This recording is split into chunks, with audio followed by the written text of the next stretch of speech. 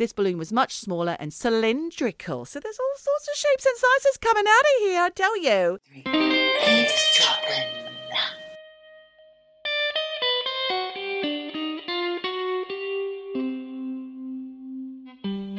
Hello, Michelle.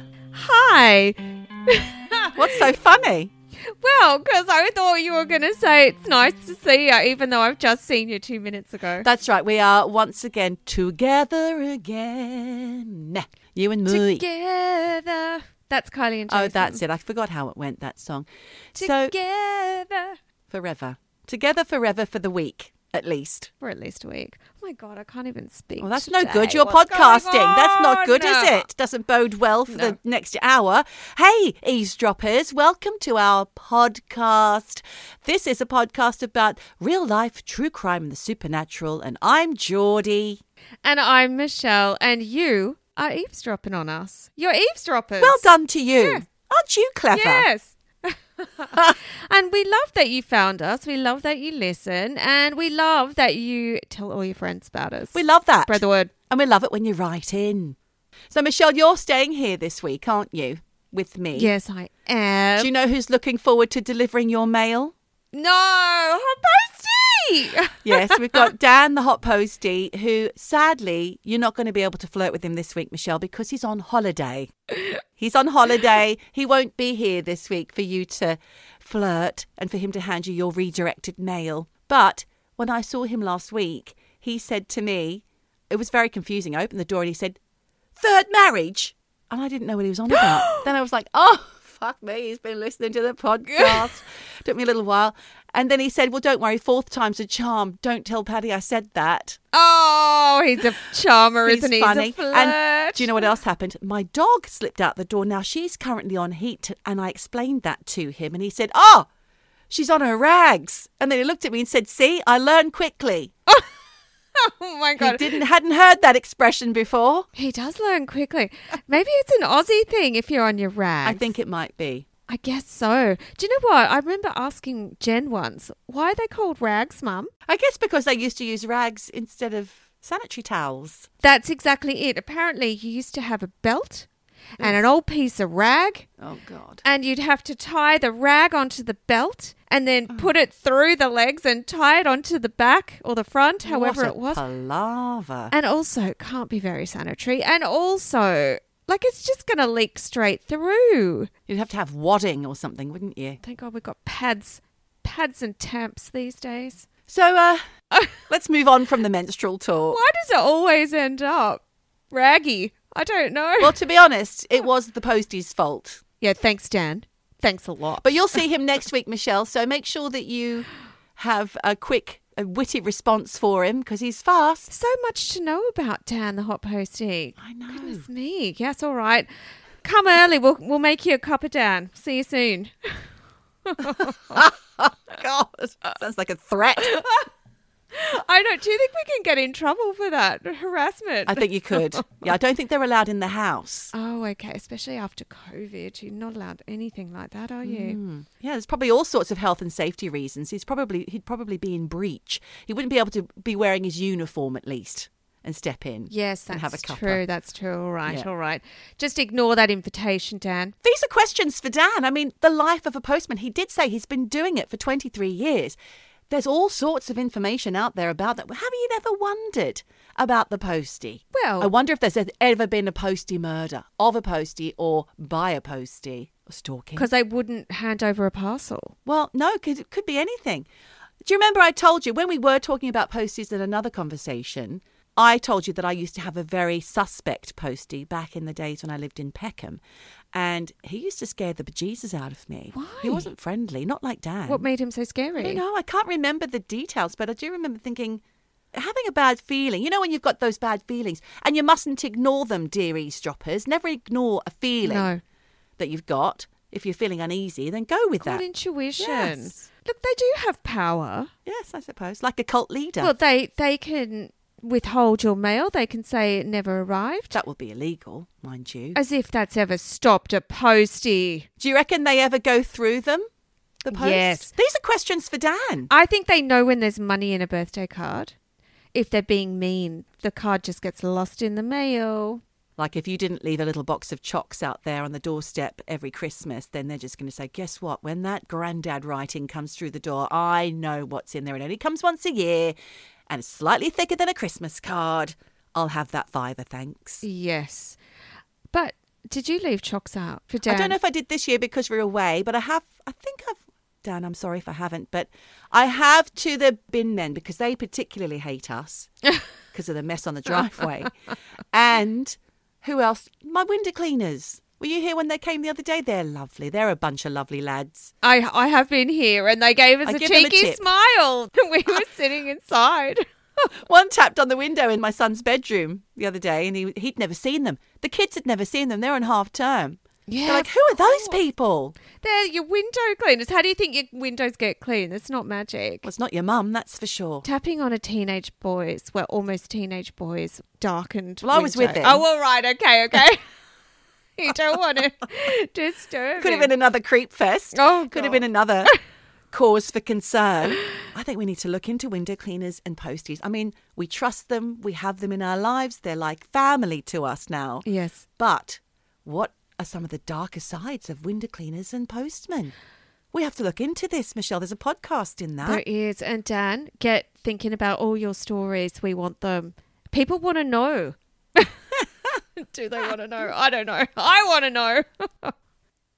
Well, that was awkward. That was awkward. I had a very nice message from Jane Beacon. A Beacon twin. The Beacon twins, really, they own this podcast this year. It is the year of the Beacon twins. In fact, Lucy Beacon even put on her social media, eavesdropping, it's the year of the Beacon twins. And Jane Beacon sent me a very nice message. I won't read it all out because it's just so lovely. But she did say, I'll highlight the keywords. Brilliant. Okay. Funny. Intriguing. Well-paced. Well paid. Paced. Oh, paced. Wish we were well paid. Oh, I know. Come on, Patreon kids. You got to get on that. But Friends with Benefits, we love you. But yes, she said she's not just saying all of those because we gave the Beacon twins a shout out. And she just thought we're very clever. Seriously impressed. You can feel the years of journalism coming out in the words. So there you go. I that's love for that. Michelle, not me. 'Cause No, I'm not that's a journalist. both of us.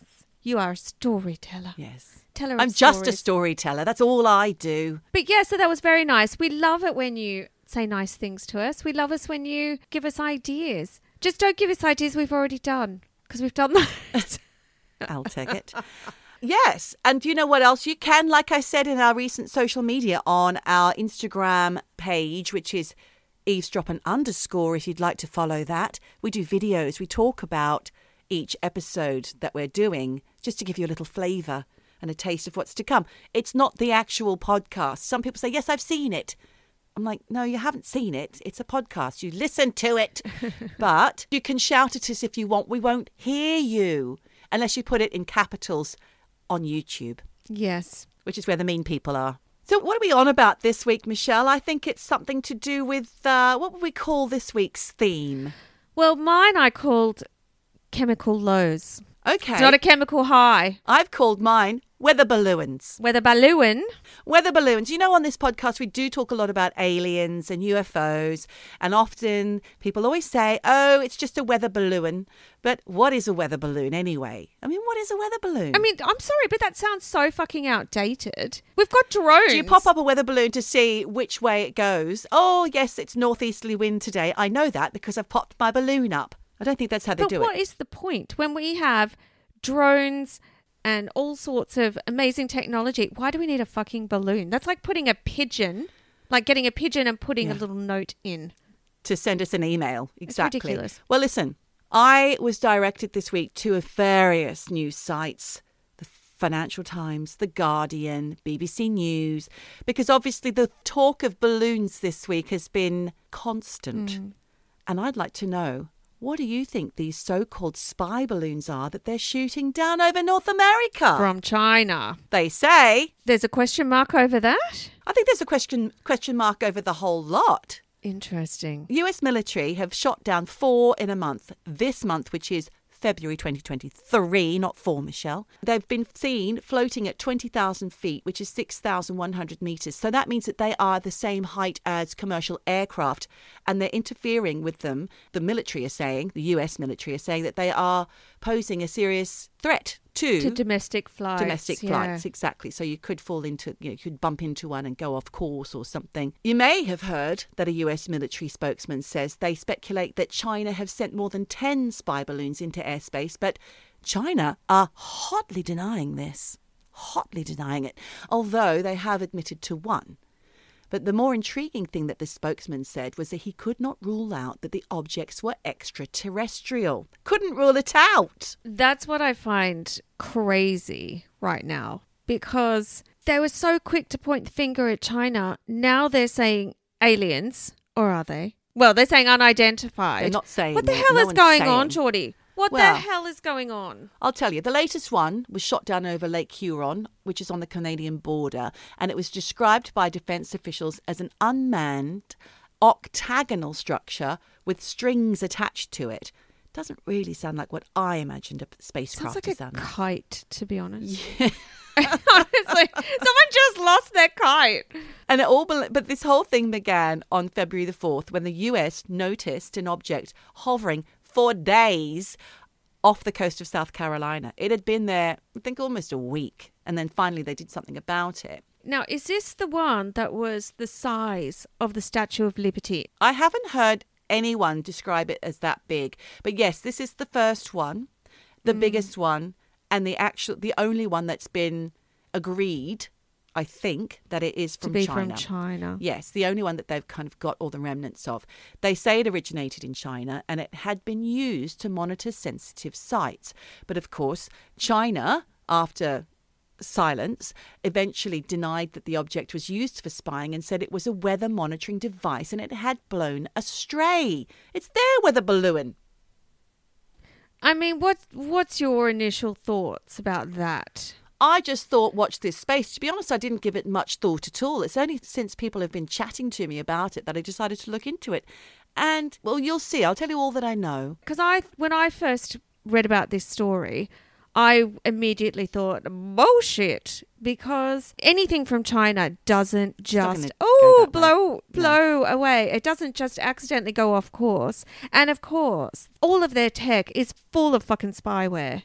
I mean, we have talked before on this podcast about how the Australian government had asked Huawei to put in the Defence Force technology and tracking and spying technology. And of course, they were spying on Australia. So, China has, unfortunately, I'm not trying to China bash here, but they have got a history of being a little shady when it comes to this stuff. Well, let's just look at both sides of that story, Michelle, because they're not the only ones who are spying, and I'll get to that later. Now, tensions, because of this China chat, tensions between Washington and Beijing has ramped up over these objects, their origin, and what they're being used for. It's all the talk about the balloons. Initially, when the US reached out to China, they didn't respond for several days. Then they must have responded, but we're not getting the information on what was actually discussed. They're keeping that to themselves, the American government.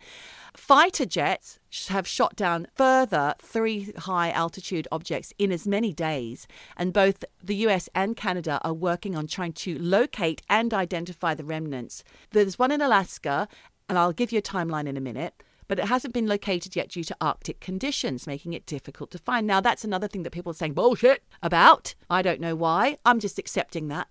They can't find it. Fair enough. You can't find it. Whatever. But the White House spokesman said later that the remnants that they did find for the other 3 balloons, or 2 that they found, were much smaller than the first balloon. Now, I haven't heard that it's as big as the Empire State Building. I have heard something other than that. But going back to what you just said about China being shady, well, China's foreign ministry have already responded by alleging that the US has flown balloons into its airspace more than 10 times in the past year. And anger is growing from China towards the US because the US government have now placed sanctions on 6 Chinese companies because of these recent balloons. But that's not to say that the US aren't doing the same thing, not only to China, but to many, many countries. It's a given. They do it. accept it. Do you think, I mean, just hearing you say that, do you think that it was just an excuse for America to be able to put these restrictions on Chinese companies and they just latched onto it? I'm just putting that out there. Interesting. Let's pin that. Let's pin that one there. It has been heard from China that a spokesperson has said it's not uncommon for the US to illegally enter the airspace of other countries. Now, this, like I said, is quite well known and very well accepted. People are doing this all the time, not People? just America. I mean, when Russia was flying over Swedish airspace during the whole Ukrainian thing, you know, they're in and out. People are all over the world. They're going in and out of these airspaces. Well, we're going to look into it quite deeply today, Michelle. I'm going to tell you a little bit more about what they might be and what's been going on. And it does link up with previous episodes that we've discussed, in particular, the declassified files on UAPs.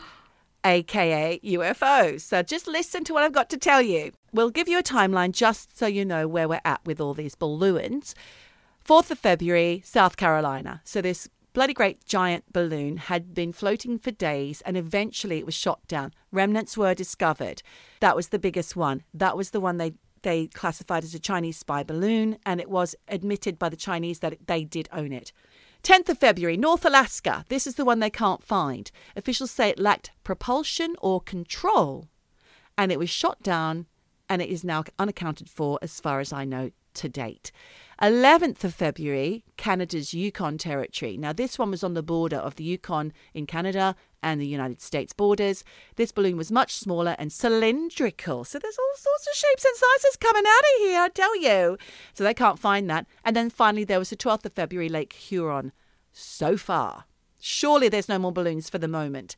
Some say that the later objects were actually weather balloons, but fighter pilots who scrambled to deal with the latest spate of them could not identify them accurately because the plane's higher speeds and the object's high altitudes and size, which are roughly that of a small car, makes it difficult to get good fidelity on exactly what these devices might be carrying or what they might be doing. No one can really see or make out what was going on. How bizarre. We have such incredible technology. We can see fucking pin from Google Earth millions of miles away. How are they not finding out what this is? Well, how can they not see? There's a lot of speculation, and just to wait and listen. I'm going to tell you some stuff which is going to be a little bit mind-bending, I think. So the initial spy balloon, the big fat one that you say was as big as the Empire State Building, well, I heard that it was 200 feet tall. I don't know how tall the Empire State, what was it? The Statue of Liberty, you said it was as big as. Did you say that? Yeah, Statue of Liberty. Yeah, so 200 feet. I don't know how tall that is. I don't think it's as tall as that. But it's got a payload the size of 3 school buses. That is quite big. That's a big, yeah. No propulsion or controls. Now, let's go back to what that means. That means it's probably being blown by the wind because there's no motor pushing it along. Again, I just find that bizarre.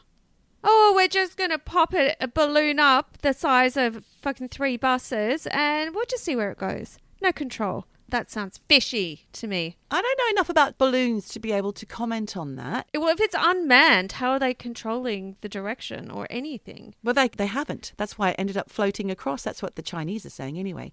So another reason for suddenly noticing these extra craft could be because the sensors have been ramped up to sensitive after the first object. And that's how they're suddenly seeing all the rest. It's not like they've suddenly just blown up a cylinder, blown up an octagon, blown up a bus, blown up all this stuff and sent them flying.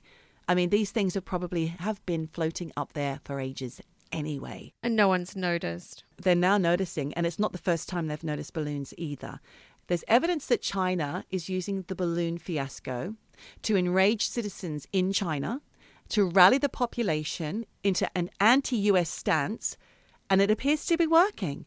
They are using their mainstream media and social media sites to drum up a rhetoric of the US being problematic and overreacting to the strayed balloon in an attempt to smear China. That all sounds fairly plausible to me. If I was a Chinese citizen, I'd be agreeing. So this is backed by disagreements over Taiwan, because the tensions are mounting over that. You know that, right? No, I didn't. Yes. So Taiwan is, as far as China are concerned, it's theirs, very much like Ukraine and Russia. And there was a leaked memo from a high-ranking US general in it, he said he predicted that China were readying themselves for war Okay. with the US over the situation in Taiwan in 2025. So his attempt was to rally troops and to raise awareness amongst citizens.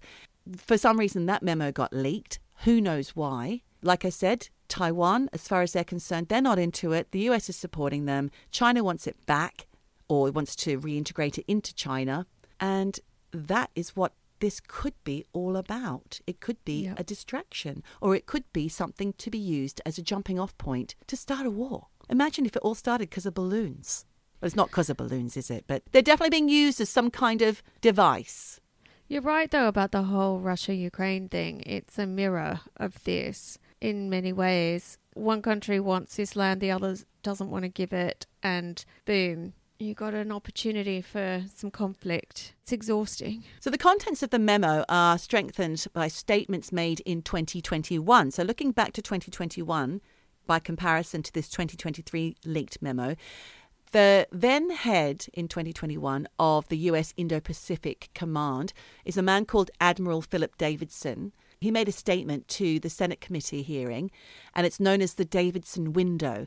And the Admiral Davidson said he believed the Chinese threat to Taiwan would manifest in the next 6 years by 2027. So it's almost like they've put a date on this. And then you've got this other leaked memo, which was recently released. Now, why? How and why has such a memo been released? That, to me, is more interesting than balloons. Okay. So back to the balloons. Let's talk about them. Oh, sorry. This is from something called The Hill, and it sounds like it might be a political internet magazine or something. In the article, it says that the US were aware of China spying on the satellites and collecting data, so they've been feeding it false info. So they're trying to say they've got one up on them. But let's look at the amount of unaccounted things in the sky. So, for example, in 2004 and again in 2022, you've reported on this before in our podcast, Michelle, highly trained fighter pilots have witnessed the Tic Tac. You told us all about the Tic Tac in a previous episode, a smooth, wingless object defying physics, flip-flopping all over the place with unearthly maneuvers, and it was in the same area but 18 years apart. Fighter pilots saw it with their own eyes. And then again, in 2014 and 15, at least 50 to 60 naval aviators, so these are guys on ships and in the sky, flying off the east coast of the United States, observed unknown craft exhibiting similar extraordinary capabilities on a daily basis. Again, they didn't have any answers for this. This was all in those declassified memos. I can't remember what they were called, the UAPs, basically. You can find them. In 2016, there were military sightings from 3 sets of gun camera videos, which have been nicknamed Gimbal and Go Fast. They're the 2 incidences, right? They've named one Gimbal, the other is Go Fast. Okay. So Gimbal and Go Fast incidents were sightings where military, naval or Air Force have seen objects at various altitudes, including sea level, like dipping into the sea, which is what your Tic Tac did, and tracked them accelerating to hypersonic speeds, which is more than 5 times the speed of sound. And some of them were staying in the air up to 12 hours without refueling. So often these sightings are operating near the American aircraft carriers. Why is it always somewhere that the American military can see? Have a little think about this. We haven't thought of the answers yet. During the 2015 Gimbal incident, Navy pilots remarked that the radar picked up a whole fleet of UAPs, which seemed to merge and then vanish and then do impossible feats. Now, balloons don't accelerate to high speeds or make sharp turns. And the Tic Tac, the Gimbal and the Go Fast incidents all appeared not to have wings or a tail that would normally allow for high-speed maneuvers. Now, I'm asking you to think about these things for 5 minutes. They had no visible exhaust, and even when seen in infrared, you couldn't see any kind of propulsion. Mm-hmm. Going back to the Trump administration, there were 3 incidences of Chinese balloons crossing U.S. territories. The current National Security Advisor, Jake Sullivan, said the Biden administration was able to retrospectively identify Chinese balloons in U.S. airspace during Trump's term afterwards, basically like go back in time somehow and identify them. He said, "We've enhanced our capacity to be able to detect things that the Trump administration was unable to detect. we were able to go back and look at the historical patterns and uncover multiple instances during the Trump administration in which Chinese surveillance balloons were in American airspace territory. This caused outrage for Trump, of course. He couldn't believe it. So I'm just telling you all of this, right? So going back to the gimbal and the Tic Tac and whatnot, what about this? Invisibility cloaks. So going back to the 2014 and 15 incidences, which were viewed by US military, some of these things could only be seen through radar and infrared heat sensors. They couldn't be seen with the naked eye. So with the assistance of advanced helmet displays, that's when these people were able to film all these little things zipping around. But take off your helmet, look in the sky, you can't see them, Michelle. I love that. They were able to remain stationary in high winds and travel at great speeds for extended periods, not much like a balloon. So again, they're not balloons. But if China was responsible and had access to cloaking technology, why the fuck would they send an enormous balloon over? Doesn't make sense. Yeah, exactly. It makes no sense because, quite frankly, small little zippy things that are under the radar and not visible unless you're really searching for them, that's the smart thing to do. Not send a fucking 3 busload huge thing that you have no control over the propulsion or anything. That makes no sense. Something I read in the National Geographic says that there is an invisible, this is the interesting thing for me, right? And this is what I want you to think about when you think about UAPs and balloons. So there's an ongoing invisible cat and mouse game between designers of US weapon systems and those made by Russia and China. So in places like Syria, Taiwan, Ukraine, military specialists nicknamed crows are all trying to be the big boss here. The sensors on aircraft or missiles have become more sophisticated over time, and now there's other ways of being able to fool these sensors into thinking that there's something there when actually there's not. Are you confused yet? Well, I'm just wondering why you would want someone to think there's something there when there's not. Because that's a reverse. That's a reverse. You want sensors to not know that you're there even though you are. So maybe they're just practicing. Who knows? Apparently the crows who are watching the sky, so just know that there are crows out there. They're known as crows. They're watching the skies. They're getting very good at detecting what's real and what's fake. And sometimes, for example, they'll see one plane and then suddenly there's 20 and then they'll know that that's a fake, right? Yeah. But is it possible that the gimbal encounters were the result of spoofing or fooling by the other side? And if so, it would be very advanced technology for 2015. So in order to get this podcast episode together, I also watched Russell Brand, who I've been avoiding of recent times because I'm not really enjoying it so much. But I'd love to hear what he said on his Stay Free video on YouTube. He said, is this just an excuse to spend more money on the military budget? Because in the past, UFOs have been used as an excuse to get more money for the defense budget. It's quite elaborate. They promote hysteria, saying, here come the aliens. Look up, don't look down, because otherwise you'll see what's really going on down here. You know, how much money we're spending on the budget, what's going on in Ukraine, it's still going on. And also, the other interesting thing that I found with this story is that they're using the term UFO, not UAP, which they changed it to. Well, they did. They had a rebrand. Yeah, but they're calling them UFOs, not UAPs, which is weird. Very strange. So this is my question. Is it distraction or are they priming us for a war against China? They're the two things that I've come up with. A listener, Moira, sent me a lovely little video after a congressional meeting with Louisiana Republican John Kennedy, who was informing reporters on Capitol Hill of the contents of the briefing they just had about the balloons, okay? He said that the unknown objects entering America's airspace has been happening for years and years, is what he said, and the government don't always know what they are. And he also said if they pose a threat to American people, no one knows what that threat is. And then he said, if you're confused, you understand the situation perfectly. That to me sounds like the most sensible thing out of any of that stuff. Because realistically, of course other countries are sending little spy things into US airspace. And UFOs don't care where they go. They're not concerned with airspace divides and they're not always going to hang around borders. the Navy ships, are they? No. He carries on. He says somehow the military were able to jam the communication and stop the one spy balloon from taking information, but they still don't know what the others are, and it's likely they've missed a whole heap of them as well. Yeah. What he took from this briefing is that it's been going on since at least 2017, 2019, not, as some reports are saying, just in the last 2 weeks.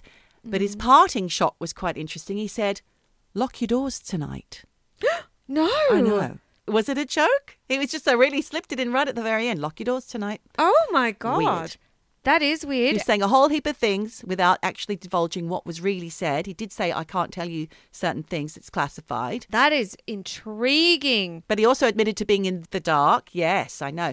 So listen, I just want to give you one last little thing that I took from this whole looking into the balloons, the war, aliens debacle, right? Now, there's Live Science or Live Science. Which one is it? Is it livescience.com? I think it's livescience.com. It's a science magazine on the internet. So scientists released a model in December 2020 to look into the possibility of life on other planets and solar systems, galaxies, etc., by taking into account things like the prevalence of sun-like stars, which can host Earth-like planets. They also took into account the frequency of deadly radiation blasting supernovas. And they also took into consideration the time necessary for intelligent life to evolve if conditions are right. We've talked about this before, Michelle. What would they look like? How would they form? What would they be like? You know, they also took into account the possible tendency of tool-bearing beings like us to destroy themselves. And the analysis revealed that the highest probability of life emerging in the Milky Way probably happened around 5.5 billion years ago, which predates our planet even forming. And this suggests that humanity is rather late to the party in this galaxy and that our potential alien neighbours have long since vanished into space dust. And that's why there's no sign of them. And that, my friend, is that. Oh my God. I cannot even believe that's true because people look up, they see stuff in the sky. Aliens are out there. They're out there. Are they aliens or are they Chinese weather balloons with cloaking God, technology? I don't know. Are they just a distraction? Conspiracy. It's a conspiracy. Conspiracy. I think it's a conspiracy. As I often say, I'm not a scientist and I don't really have a brain for that kind of stuff. However, all of these light years, could the aliens have been and gone and we're only just seeing it through telescopes and whatnot? Like, You think it's like an echo? I don't know. I really don't know. It's already happened, but we're just seeing it now. But it's absolutely fascinating because there's anecdotal evidence from so many people across so many cultures, across so many eras of stuff in the sky. This story isn't the first story about unidentified flying objects. It's always happening. It's just in the media. Yeah. In fact, Geordie, this ties into what I'm talking about because all over the internet, there have been rumblings of, is this all just a conspiracy? And what I mean by that is all of this talk and all of this attention and focus on UFOs and the China air balloon stuff, is it just to deflect attention away from the Ohio train derailment that happened Interesting. outside of an unfortunately named small town called East Palestine? At least it wasn't called Dead Horse, which is where one of the balloons came down. Look, I don't know whether or not this is real. It's the whole conspiracy verse on the internet jumping on board. Haha, train derailment. But Toot toot. look, I'm going to just walk you through it and you can tell me what you think because Okay. I'm not sure. Around 9 o'clock in the evening on the 3rd of February, a Norfolk Southern cargo train derailed near the border of Ohio and Pennsylvania. I mean, as if that's not bad enough. The cargo on 20 of the train's carriages contained hardcore chemicals and super Yikes. hazardous materials. I don't know if you know what I'm talking about or if you've seen any pictures of the derailment. I've seen pictures of plumes of smoke in the air. Yeah, you say plumes like it's this tiny little lovely wispy things. It's fucking Armageddon. Like an A-bomb's yeah, gone off. It really is. It's like charred train carriages, Armageddon looking end of the world shit. That really shocks me, Michelle, because those trains go through stations and you know that that's them because they go really fast, they're really long, They look like they've got no passengers on them. Those freight trains, especially if you're getting the train really early in the morning, you often see them. And I just think, what is on that train? Yeah. Fucking chemicals. That's what's on them. That's the thing. You know, this derailment caused a massive fire. And as if that's not bad enough, when emergency responders arrived, obviously their main worry was that the chemicals inside these carriages would create a massive explosion that would release noxious gases and shrapnel as well. Into the surrounding area. So those first emergency responders, and fuck man, I don't know how you have the balls to do this, but they went inside the most concerning carriages. They did? Yeah, there were 5 of them actually that had the most toxic chemicals. They went into these carriages to let the chemicals out. Oh dear. Now, I have a little list of some of those chemicals that were inside those train. It's like a container, like a sea container, but yeah. Yeah, I know what you mean. Now, the first of these gases and chemicals, butyl acrylate, which is a clear liquid used for making paints, sealants, and adhesives. Massively highly flammable and can cause skin, eye, respiratory irritation, right? Then there's ethyl hexyl acrylate, again, colorless liquid used to make paints and plastics, and again, causes skin and respiratory fuck-ups. And if it's heated, can produce hazardous vapor. And would it be heated here? Yes, it would, because it's about to go up into fucking flames. Put a pin in that. Because we also have ethylene glycol monobutyl. Butyl. Boutros Ghali. Again, another colorless liquid used as a solvent for paints and inks, as well as dry cleaning fluid. Acutely toxic, able to cause serious or permanent injury, highly flammable. The vapors irritate eyes, nose. If you ingest it, causes headaches, vomiting. And then there's vinyl chloride, which is a colorless gas that's used to make hard PVC plastics for PVC pipes. It's highly flammable. It's explosive. And when it decomposes, it can make toxic fumes. And it's known to cause cancer. It's a fact. Oh, my goodness. And look, I find this terrifying because PVC pipes are used for everything. So many things. And they're made with these cancer-causing chemicals. And that just freaks me out when I think about the way we just go about our everyday lives with not a clue about this stuff. We're just like, oh yeah, PVC pipe. The chemicals used to make that shit is intense. So PVC pipes, which is what they use nowadays. For everything. For all our water, our drinking water, do they use that as well?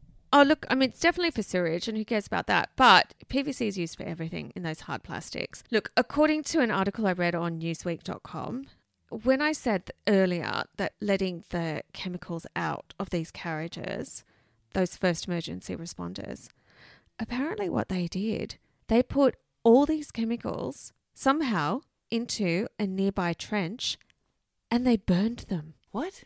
They set them on fire. Oh my God. And isn't this exactly what they wanted to avoid? I don't understand. They were burning off the chemicals. And by doing that, they created a massive cloud of toxic gases like phosgene, which apparently was used during World War I. And hydrogen chloride. They put it all out into the atmosphere and they called it a controlled release. Right. But it sounds fucking scary to me. And I saw a picture of the fire cloud. It was insane. It was massive and it's just black, just billowing into this massive, it looks like those atomic bomb. Mushroom cloud. Without the mushroom top. It's so intense. It actually looked, photoshopped to me, it was so scary. The way it looked. And I just thought, fuck me, there is no way if I lived in East Palestine that I would be heading anywhere near my house after that shit. However, just days after all of this chemical shit went down, the environmental regulators who had apparently been monitoring the air and the drinking water around the derailment site, they told residents, air and water's fine. Nothing's been affected by the spill God. or things were at acceptable levels. No one knows what those levels Oh, my are meant to goodness. be. And go back to your houses, go back to your homes. Oh, So they no. did. So loads of residents in East Palestine went back to their house and their homes, even though there was no testing of anyone's houses. And everyone doing all the environmental tests, they were all wearing hazmat suits and gas masks. But no residents, no, it's all fine, you can go home. And the thing is, after they went back, many of these residents are now complaining of headaches, breathing problems, burning eyes, nausea, and oh no. and look, and trigger warning, because this is really upsetting. Apparently quite a lot of pets, they've died in cases of, like, suspected cases of chemical exposure. Oh God, no, that's awful. And of course, there's now concern that, okay, that's just the immediate effects. Yeah, of What course, kind of those long-term. cancer clusters are Yeah. going to pop up in that area in Like 10, Chernobyl. 20? Yeah, exactly. Or maybe even sooner than 20 years' time. Now, in one report I read, a guy called Sil Caggiano, who is a hazardous materials specialist and former fire department chief, he came out to the media saying that he was surprised that residents were allowed to go home without any tests being carried out on their homes. And he said, we basically nuked a town with chemicals so we could get a railroad open. Oh, Like, it's just fucking scary. And now there's this whole thing on the internet about the UFO and China thing being a cover-up and a distraction and a deflection for how fucking massive this environmental disaster is. It's all part of this deflection game. Honestly, comments like this next one I'm going to tell you from Ohio Governor Mike DeWine, who made this statement after officials lifted the crash site evacuation orders. His comment doesn't help because during a press conference, he described air quality readings after the derailment as, and I quote, basically similar to what they would have expected prior to the train wreck. what? What the fuck? Like, honestly, that's just saying our air quality is shit, and it's shit before and it's shit after. Yeah. Same.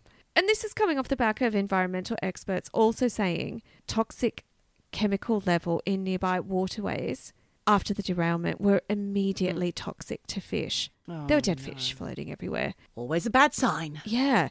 And that the chemicals, and I don't know whether it was from the embankment where they set this fucking fire off or if it was just from the immediate crash site, those chemicals that I talked about earlier had leaked into other waterways and streams in the area and had contaminated the water. But then you have other officials like James Justice of the US Environmental Protection Agency saying that a network of air station monitors inside and outside the evacuation zone was collecting samples and that none of the readings found anything to be concerned about. All of this got me thinking about Erin Brockovich. Ah. So for anyone who did not see that movie from the year 2000 with Julia Roberts, and I don't know if you ever saw it, but there was that immortal lie where Julia Roberts was playing Erin Brockovich. She's wearing this low-cut top to try and use her assets to, like, get information because she's a whistleblower. But anyway, I'll tell you a little bit about that. She basically says, they're boobs, Ed. And that was, like, the whole thing. She has her tits out. You know, she's this sassy, saucy girl. Erin Brockovich is a real-life woman. And the story of the film was based on what actually happened. And essentially, she's an American woman who in the early 90s was a down-and-out single mum who managed to get herself a job in a law firm. And I think she was just basically making the coffees and helping out filing. But she ended up being smart. And through looking at these files that she was filing to, like, help the actual lawyers, she kind of uncovered one of the biggest groundwater contamination sites in the USA. Oh. She was one of them. She wasn't one of these lawyers in a suit. She was the tea girl. She was a person who was going to end up being affected by this. Yeah, they were her people. And she would go out and talk to them like they were humans. And they were sick and they had cancer. And they were all being told by this chemical plant The water's fine. There's nothing wrong with the soil. There's nothing wrong with the water. Just keep living your lives. You know, Lies, damn lies. they put schools on contaminated chemical sites. Kids were playing in dirt and mud that was filled with chemicals. It's terrifying. But the thing is, you know, they were drinking these chemicals every day, and so many of them died. And she, Erin Brockovich, was instrumental in blowing wide open the whole cover-up of what was really going on and getting people compensation. Erin Brockovich, the real Erin Brockovich, who is now an environmental lawyer and a consultant, she went to the media last week to say to the people of East Palestine, get out if you don't feel safe. Don't trust what they say. I mean, she just came right out and said it. And she said, you cannot trust the government on this one, and that no one really knows the full extent of the damage right now to the environment or to the health of the people or animals and wildlife. Yep.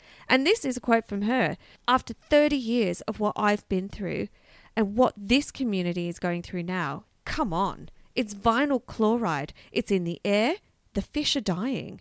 And she was urging people to record what's going on and to trust their gut about whether or not it was safe to go back.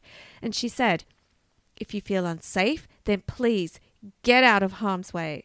If you feel unsafe, stay sheltered some other place. And if you're questioning if it's all clear and you think it isn't, listen to that inner voice. Document what's happening to your own health. Video the fish that are dying and whatever else you notice as you move about your community. She thinks it will be critical, not just for their health, but for any kind of lawsuit, I imagine. So she is not buying that everything's fine after all that chemical toxicity in the air. And she thinks that the chemicals have leaked into the water. And if that happens, you're fucked. So the upshot here is there was a train derailment, highly toxic, cancer-causing chemicals went every fucking where, and authorities are saying it's all fine. I'm not an environmental scientist, I don't know, but it's watch this space right now because Absolutely, yeah. we don't know how this is going to play out now or in the future. But this also triggered a memory for me about another movie about chemical cover-ups that, like Erin Brockovich, was also based on a true story.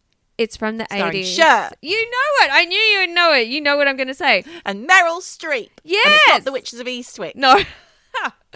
It's called Silkwood. Yes. Great film. Yeah. For anyone who's never heard of this film, it's a 1983 biopic, like you said, starring Meryl Streep, Cher, and Kurt Russell. Oh, I forgot about him. Yeah, he was in it. He was the boyfriend of Meryl Streep. Yeah.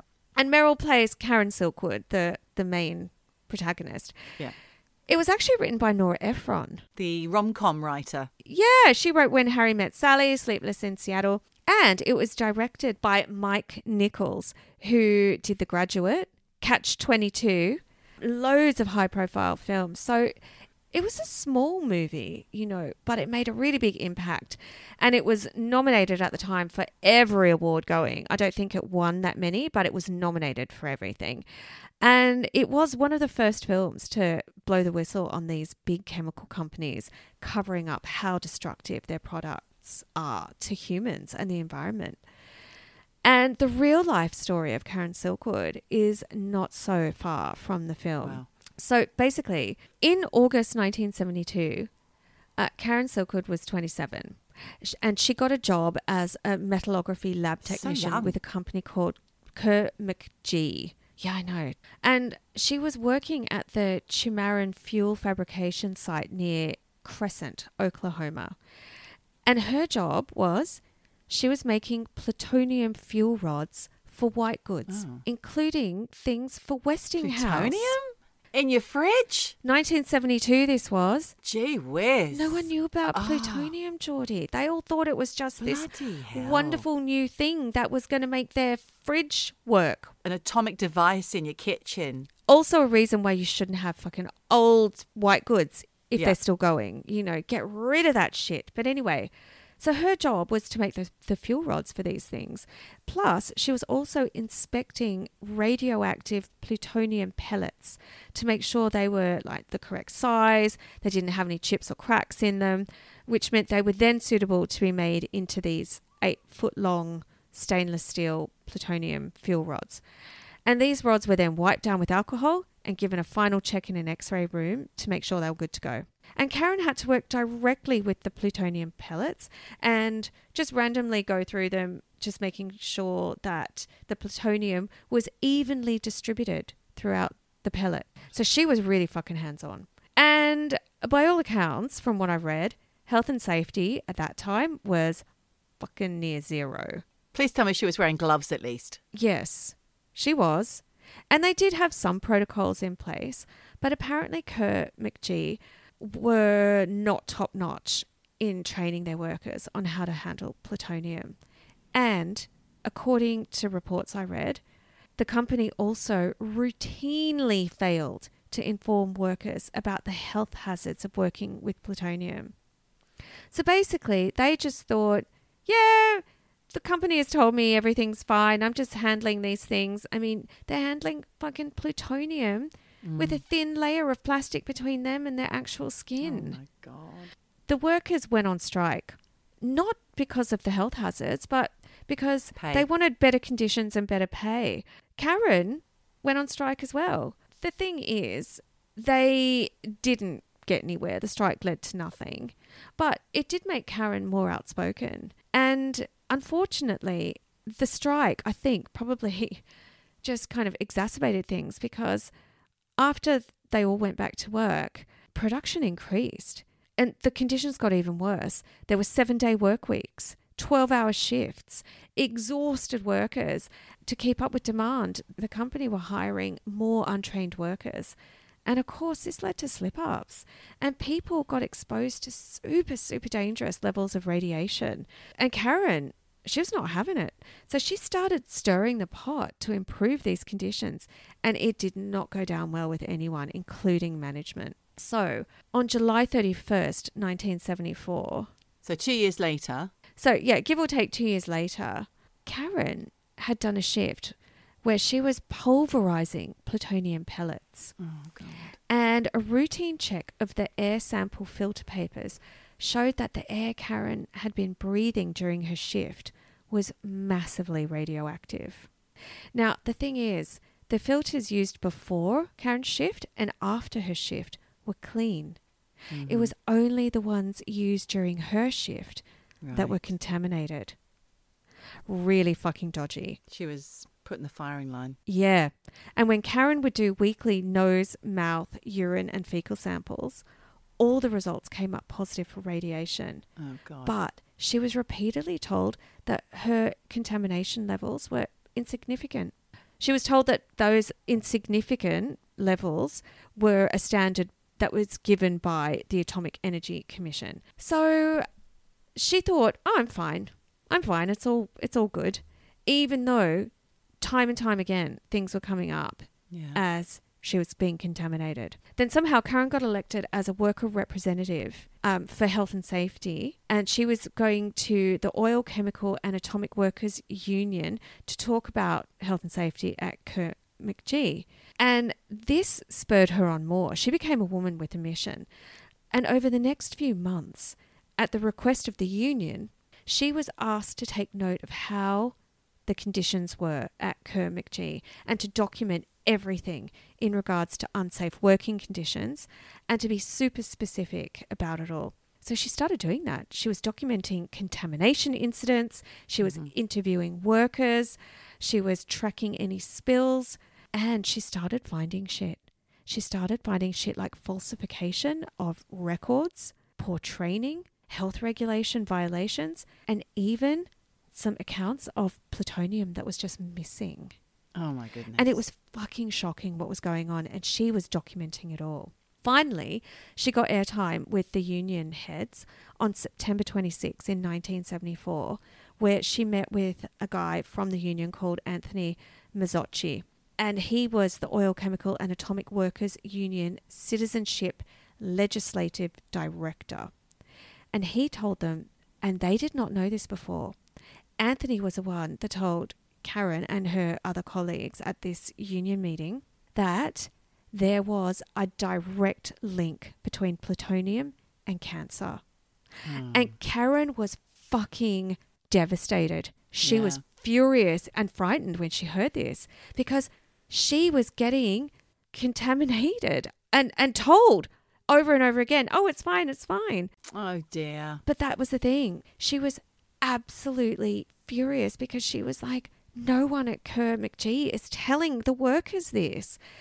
The thing is that Anthony Mazzocchi, he was not surprised that Kerr McGee wasn't giving the workers the real picture of how lethal plutonium could be. Because if workers know this, if they think that plutonium's not dangerous, then they're going to keep working and there's going to be less problems and less trouble for the company. You know, jobs get done, money gets made. Karen then told the union about how she'd discovered that Kerr McGee was falsifying their quality assurance records and that leaking fuel rods, leaky fucking plutonium fuel rods were being sent out to be used in white goods and all the People's stuff for the fridges. public. Oh. It's fucking scary. And Karen was the only one talking about it.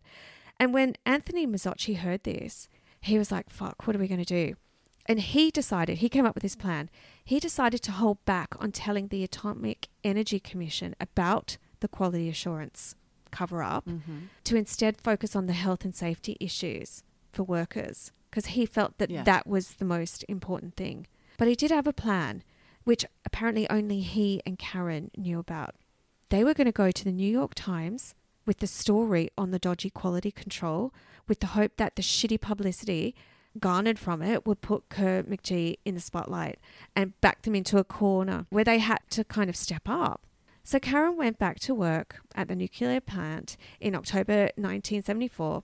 She started collecting even more evidence, hard evidence of all the dodgy quality control manipulation. Thing is, when she started looking into the x-rays of the rod welds, she discovered that someone was basically airbrushing the pictures to hide all the faults and cracks and the defects. No. So they were going out.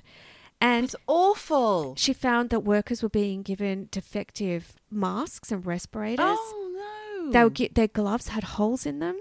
It's Oh, my fucked up. God. And that the on-site doctor at the plant was telling workers, oh, you're all fine. Yeah, the chemicals don't have any effect on your genes. Nothing to worry about. Unbelievable. These are people with families. Yep. So obviously Karen was fucking on a mission, furious. She got a reputation as a troublemaker because she started complaining to management about things. Yeah. She was rocking the boat. Weird things started happening to Karen. Plutonium was found on her hands after a shift at the plant where she'd been grinding and polishing plutonium pellets. No holes are apparently found in her gloves, but the plutonium wasn't in the air either, which ruled out a leak. Had somebody put plutonium inside her gloves? Her gloves, yes, I think so. The next day, even though Karen hadn't worked with any plutonium pellets, plutonium was again found on her hands, found on her neck, on her face, on her forearm, and also they went and checked her apartment. Her apartment was full of fucking plutonium, but her car and locker were not. That's bizarre. Because the thing is, the company tried to say that she was contaminating herself to try and put the company in the shit. Who would do that? She got tested. They found shitloads of plutonium in her lungs. But they kept saying it's all at acceptable levels. Don't worry about it. Thing is, no one knew how exposed Karen was to this plutonium contamination. The thing is, she wasn't really involved in any incident. And this all started coming to a head after she was stirring up trouble. One day, she did a shift. She then went to this union meeting where she told one other person that she was going to meet the New York Times reporter after the meeting, where she was going to hand over all the shit that she'd collected, all these documents. Except Karen never made it to the New York Times reporter meeting.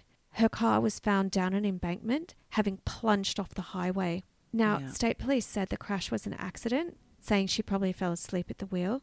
But these things don't add up because, first of all, there was a fresh dent on Karen's rear bumper bar, which makes it possible that Karen was forced off the road. Yep. Yeah. The other thing that was super suspicious, all those documents that Karen was going to hand over to the New York Times reporter, not one single piece of those documents was found.